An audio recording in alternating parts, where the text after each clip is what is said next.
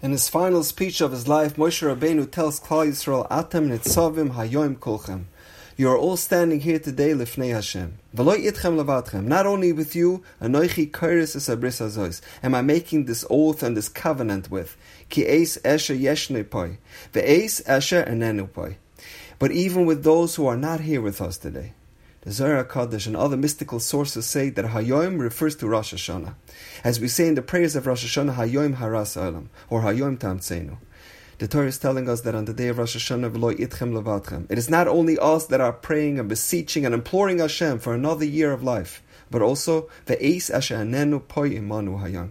But even people that are no longer here with us, our grandparents, our forefathers, our ancestors who are in the Olam HaEmes, are standing with us on Rosh Hashanah shoulder to shoulder, helping us along in our pleading and imploring HaKadosh Baruch Hu for a good year on our behalf.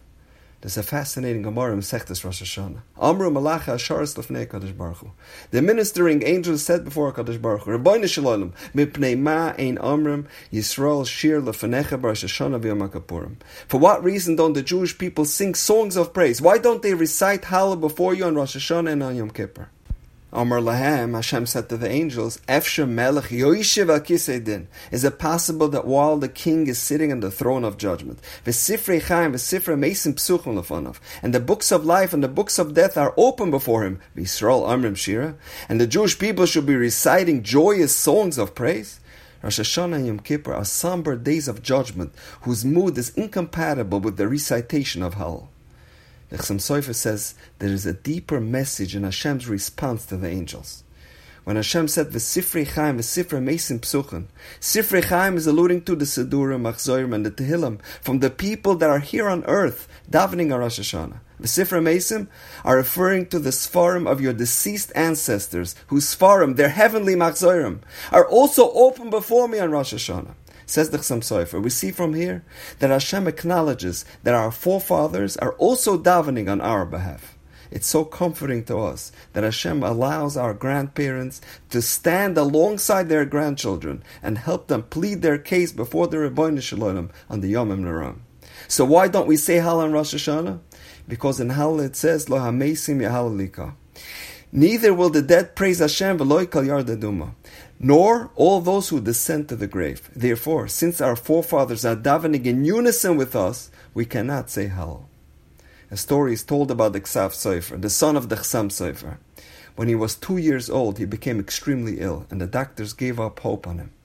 He was laying on his deathbed, and the Chevra Kedisha already lit the candles. That night, the Chassam Sofer locked himself into a room in his house, and all night he cried and he prayed on behalf of his son that he should merit a refuah shalema. In the morning, he told his wife, I got him another 50 years. And indeed, the Ksav Sofer lived till the age of 52. 22 years after this incident, when he was 24 years old, his father, the Chassam Sofer, became deathly ill, and he was lying on his deathbed. And the Chassam Sofer told his son, the Ksav Sofer, I'm appointing you now as my successor. The Chassam Sofer saw that his son was very apprehensive and very nervous. After all, replacing the holy Chassam Sofer is a tall task for even the greatest Talmid Chacham, no less for a young 24-year-old.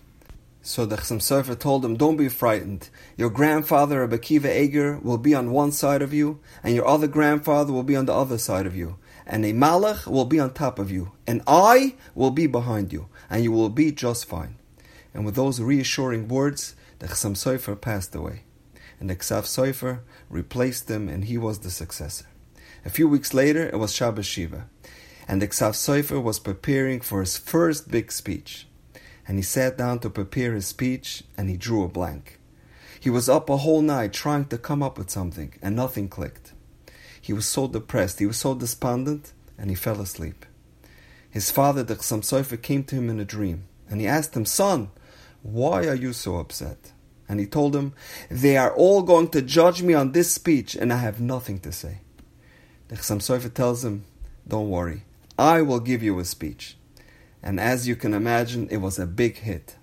After the speech, the people told him, this speech sounded like a tolda of the Chassam Sofer.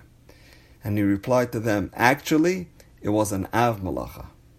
Sifrei Chaim v'Sifrei Meisim Pesuchen. By us going to the kever of a tzaddik, or if we learn from their Sfarim, we connect to that tzaddik. and He davens and He intercedes on our behalf as we stand judgment. And now, we know. Have a wonderful day.